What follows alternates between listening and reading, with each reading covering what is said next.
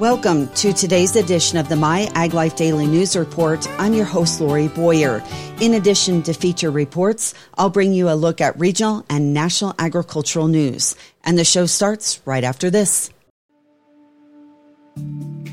We're waking up to a new dawn in agriculture. A better way, where farmers stop working the soil and start working with it. At Huma, our carbon-rich, humate-based products improve soil health and fertility, deliver nutrients more efficiently, and reduce crop input costs. Welcome to Humic Solutions with a human touch. Visit huma.us to learn more. A federal appeals court has ruled the state of California cannot require a cancer warning label on Roundup products containing glyphosate. The ruling on Tuesday upheld a lower court's permanent injunction against the state and said it was unconstitutional to require such labels. In 2015, the International Agency for Research on Cancer declared glyphosate was probably carcinogenic to humans. A consensus of the scientific community does not share that determination. Still, under California's Proposition 65 passed by voters in 1986, the state required businesses whose products expose consumers to glyphosate to provide warnings that glyphosate is a carcinogen. A group of agricultural businesses, including the National Association of Wheat Growers, National Corn Growers Association, CropLife America, Agriculture Retailers Association, and Monsanto Company, among others, took legal action that ended up at the U.S. Court of Appeals for the Ninth Circuit in San Francisco. The plaintiffs alleged the warning label requirements violated their First Amendment rights of free speech. For the first time in nearly 50 years, plans have been approved to begin construction of a new reservoir that, when completed, will add 1.5 million acre-feet to California's water storage capacities per year. Governor Gavin Newsom has fast-tracked the Sites Reservoir project. It will be located in Glenn and Colusa counties in California's Sacramento River Valley, the northern half of the state's Central Valley. Future beneficiaries include 22 storage partners that represent water delivery agencies serving over 24.5 million people and over 500,000 acres of farmland. Newsom was able to fast-track the project because of a recently passed package of laws to accelerate critical infrastructure projects across California that will help build a 100% clean electric grid, ensure safe drinking water, and boost the state's water supply and modernize the transportation system. That according to the governor's website. By streamlining permitting, cutting red tape, and allowing state agencies to use new project delivery methods, these new laws will maximize taxpayer dollars and accelerate timelines of the projects. One measure would require courts to resolve challenges to the project under the California Environmental Quality Act within 270 days, possibly averting years of delays through litigation. The site's reservoir would capture extra water during years of high precipitation, then make it available for households, the environment, and an estimated 500,000 acres of agricultural land. Current plans are to begin construction in 2026, with completion of the project slated for 2032. Newsom's action responds to a call from many different interests, including agriculture, to enhance the state's capacity for water storage. The California Department of Food and Agriculture's Office of Environmental Farming and Innovation has announced the award of more than $1.14 million in grants for demonstration projects in its Healthy Soils program. The demonstration grants fund on-farm demonstration projects that collect data, showcase conservation management practices, and create a platform promoting a widespread adoption of healthy soils practices throughout the state. Each of the grant awardees will reach out to a minimum of 80 individual California farmers or ranchers through outreach events during the grant term. Attendees at events may include farm and ranch owners and their employees, including certified crop advisors, pest control advisors, and other key farm advisors. The awardees will share tips on how to implement the demonstrated practices successfully, as well as discuss the benefits and effectiveness of the practices. The complete list of grant awardees, project descriptions, and counties where projects are to be located can be found on the CDFA website. The California legislature has turned the Climate Resilient Food and Farm Campaign into a 2-year effort. AB 408, the Climate Resilient Farms Sustainable Healthy Food Access and Farm Worker Protection Bond Act of 2024, was introduced by Assemblymember Lori Wilson in January of 2023.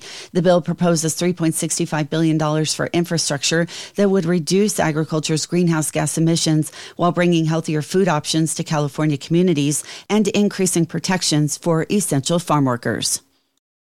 The produce industry continuously evolves, and more recently, inflation, consolidation, and sustainability have been important topics of discussion. While it's often growers and shippers discussing these subjects, how are they received on the buying side? Perrion Produce's president, Brent Shamo, comments on the impact from a buyer's perspective. Perrion is a produce distributor servicing 170 independent grocery stores in the Pacific Northwest, operating in Washington, Idaho, Montana, and Oregon. He says they supply co-ops under the Yolks, Super One, Family Foods, and Harvest Foods banners. Since the formats are all different, varying from upscale to discount, perishable dominated, and limited assortment, the produce selection also differs per store. On average, their warehouse in Washington holds between 2,300 and 2,500 SKUs. He says they source their produce as locally as they can, focusing on the growing regions of Washington, Idaho, Oregon, and Montana. Shamo said that local offerings are supplemented with produce from California, northern Mexico, and Texas to a limited extent. Sourcing locally allows them to offer their customers produce with a better shelf life. In addition, he says they're limiting the carbon footprint. While it's better for the environment, it's also more cost-effective. Changes in the produce industry are affecting the buying side of the spectrum. Recently, there's been a lot of consolidation across many different commodities, he said. It has really changed our way of buying as they don't have as many sourcing options to choose from anymore. Where there had been 3 options to buy a certain commodity in the past, they may have only 1 option now, which makes it harder to buy. As a result, it's tougher to get produce quickly, and relationships with suppliers have become increasingly important. On top of consolidation, weather impacts have had a major impact on produce buyers this year.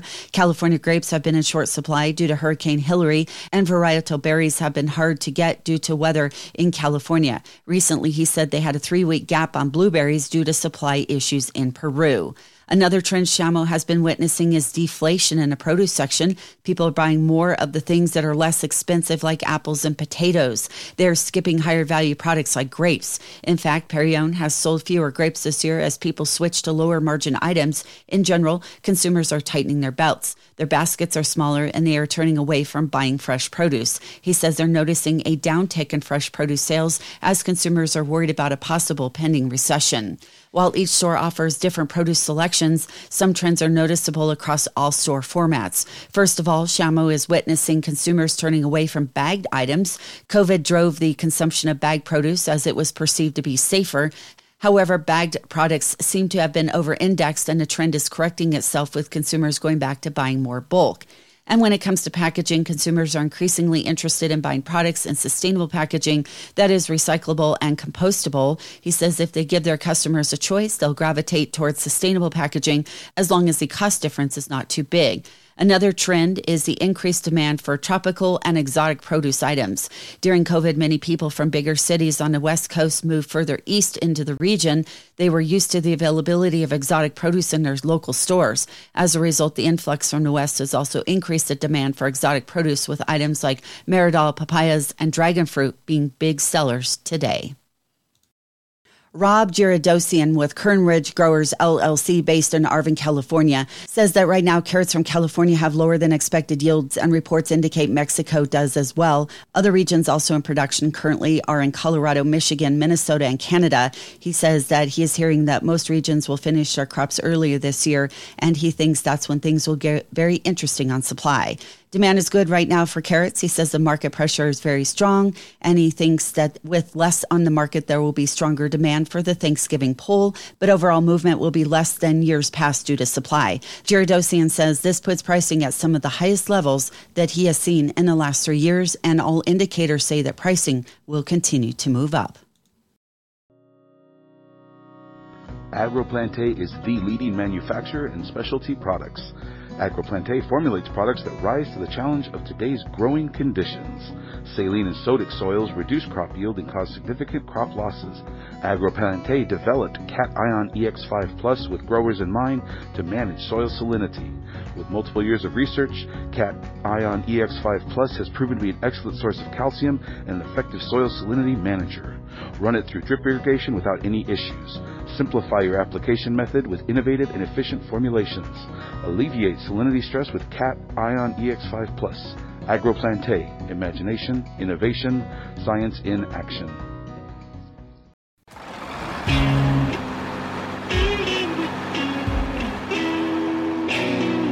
And the roots can't move. They can't move the water. They are asphyxiated. They can't get enough oxygen to actually take up the water and the tree collapses within 2 days or so. And so you see all these brown, tan-colored leaves hanging in the tree. UCCE Subtropical Farm Advisor Ben Faber warning about the effects of asphyxiation on citrus trees as a result of too much water being trapped in the root zone by mulch. While this isn't a typical issue for citrus trees, it can be during extreme wet years like the one growers experienced in 2023, and any asphyxiation that occurs has the potential to collapse mature trees and kill young ones.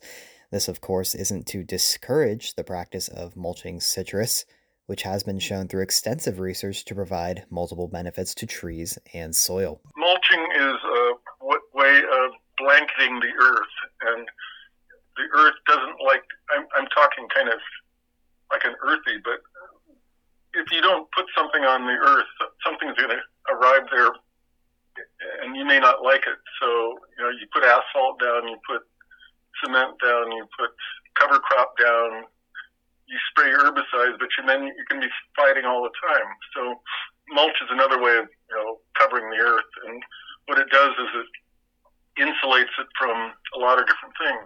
So sunlight, so the soil doesn't heat up as much, but that means in the wintertime it could be colder than bare soil. It covers it so that when rain falls, you don't get runoff, you get more infiltration. So it improves soil moisture holding content after a rain. It reduces erosion if you have any slope at all. People say there's no slope out there. Well, there's always slope. And if you get enough rain and you get saturation, you're going to get runoff and you're going to get erosion. So, mulch is protecting that surface so that you don't get erosion. So it keeps weeds down, so you have less competition for water, which is good. But in the case of, a wet year, because it does insulate, so that you don't get evaporative loss, it maintains soil moisture. So if the soil gets wet and stays wet, like we happened in 1997-98, where it rained every week. It came down. We'd get an inch, and it's like, that's good up until a point, but we have citrus and avocados just collapsing from asphyxiation because there was never ever an opportunity for air entry.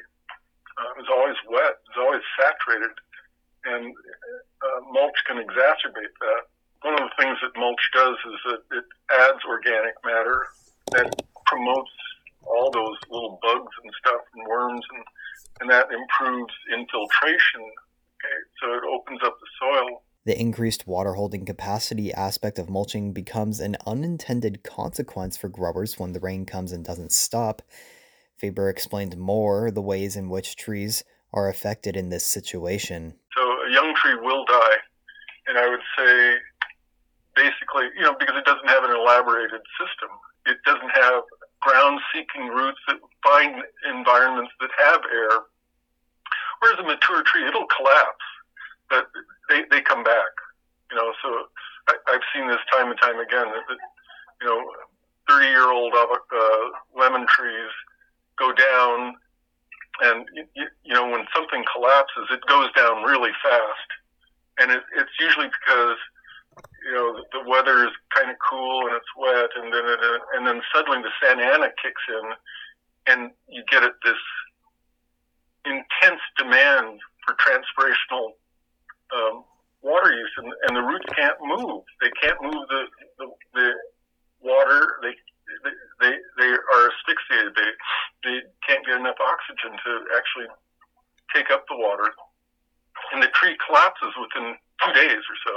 And so you see all these brown, tan-colored leaves hanging in the tree. Well, given several weeks or so, that gradually the buds start pushing, and it comes out of it, and it's all dependent on the soil drying out too. Mature trees rarely die, but boy, it's a pretty dramatic effect when they do go down. Mitigation measures include pulling back the mulch at the base of the tree to allow the sun to dry out the soil and the crown to be exposed to air. It's a lot of work, Faber said, but that's the solution. Ultimately, though, these conditions are something that should be anticipated as early as when planting trees. If you're on flat ground, pinball flat ground, you want to put on the trees onto berms or, mounds or something like that.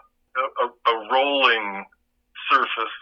It doesn't have to be 3 feet high. It can be 18 inches high, but something so that it can shed the water off the immediate crown. It's the crown area that's the important zone.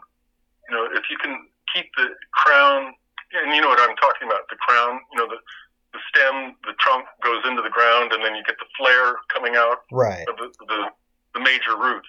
Okay, those major roots make up the crown. So if you can make up a zone that's 2 or 3 feet away from the trunk, so that those crown roots can stay at least somewhat aerated, it's going to have a better chance. You're listening to MyAgLife. I'm Taylor Charlstrom. This segment was sponsored by Polymer Ag, makers of Anti-Stress 550, the climate stress solution. Find out more at polymerag.com. Farm and food groups showed a united front in calling on Congress to pass the Farm Bill now, despite the long odds of doing so anytime soon. Their campaign is called Farm Bill for American Families, with more than 100 groups urging Congress to act even if it takes a short extension into early next year. American Farm Bureau Federation President Zippy Duvall joined a panel of food and food donation leaders recently at the National Press Club. If we don't have a farm bill, there'll be some serious disruptions in the programs. So plain and simple, we got to have a farm bill, and it's got to be done in a timely manner. But Duvall admits time is not on his side. We understand the realities of the legislative calendar, and how difficult it is to get this through by the first of the year. We know that the new speaker put it as one of his priorities, and we were delighted to hear him do that. But if it takes a short extension to get it done and get it done right, we will be there to help them do it. We need a new farm bill. And Duvall tells Congress, don't waste all the work you've done and kick the can down the road. But Duvall's unity with food retail and feeding groups is not reflected in Congress, where farm bill talks have stalled amid testy fights over farm versus supplemental nutrition assistance program spending. The Fertilizer Institute has reiterated its opposition to the Environmental Protection Agency's proposed rule to tighten national ambient air quality standards for fine particulate matter. The organization also voiced support for legislation to prohibit the EPA altering the standard at this time. TFI President and CEO Corey Rosenbusch says only 2 years ago the EPA confirmed that the current standard is protective of public health and the environment, adding they have not provided any reasoning as to what has changed in the past 2 years aside from the fact that these emissions continue to decline. According to the government's own data, fine particulate matter emissions have declined by over 40% over the past 20 years, and they continue to go down. Additionally, the current rule balances environmental protection with robust commercial and industrial activity. TFI joined more than 70 other industry groups in a letter articulating the impact they say would have, as well as a faulty reasoning behind the change. But Duvall says he understands the realities of the legislative calendar and how difficult it is to get this through by the first of the year. When it comes to discussion regarding the possible extension of the current Farm Bill, USDA Secretary of Agriculture Tom Vilsack shares his views. There's no reason why this can't be done early in 2024 if there's the will to do so in Congress. I think the challenge will continue to be how some of the changes that members of Congress seek within the Farm Bill can be paid for. We think that there are some creative ways to approach those challenges, and we would encourage Congress to consider them as quickly as possible and get it done as quickly as possible. USDA Secretary of Agriculture Tom Vilsack. Bayer has confirmed in an investor call that the company is considering splitting business units following poor financial results. They are redesigning Bayer to focus only on what's essential for their mission and getting rid of everything else, according to Bayer's CEO Bill Anderson. Anderson, who has been at the company's helm since June, says by the end of next year, Bayer will remove multiple layers of management and coordination. The company ruled out splitting into 3 divisions, but other options remain. Anderson adds, in terms of structural options beyond maintaining 3 divisions, a separation intersection of either consumer health or crop science remains under evaluation. Sales in the agricultural business were level year over year, and higher volumes in all regions were mostly offset by lower prices for glyphosate-based products. Corn seed and trait sales rose by 21.2%. Fungicides were up 16.2%. The soybean seed and traits business likewise posted double-digit percentage growth of 15.6%. By contrast, sales of herbicides were down by 17.3%.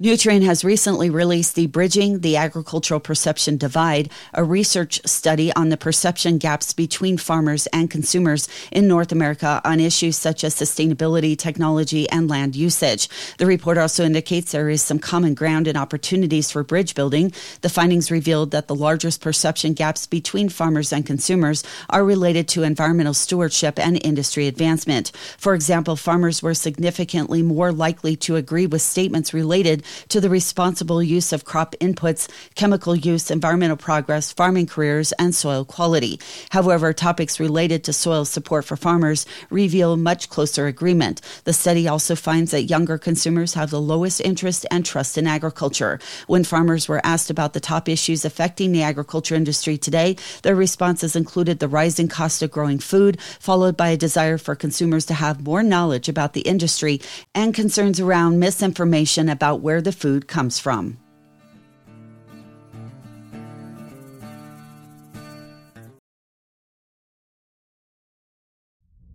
JCS Marketing is your #1 way to connect with the ag industry.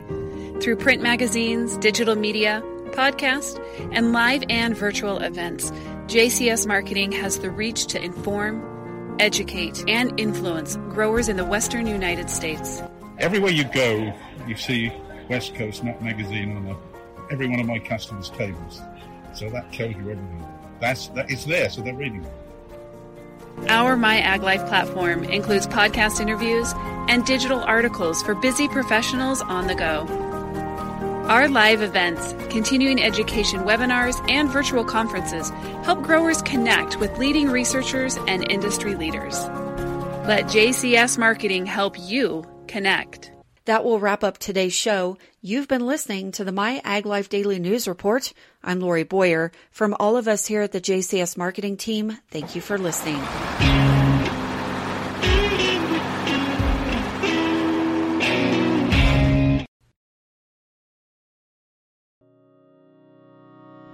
AgroPlante is the leading manufacturer in specialty products. AgroPlante formulates products that rise to the challenge of today's growing conditions. Saline and sodic soils reduce crop yield and cause significant crop losses. AgroPlante developed Cation EX5 Plus with growers in mind to manage soil salinity. With multiple years of research, Cation EX5 Plus has proven to be an excellent source of calcium and an effective soil salinity manager. Run it through drip irrigation without any issues. Simplify your application method with innovative and efficient formulations. Alleviate salinity stress with Cation EX5 Plus. AgroPlante. Imagination, innovation, science in action.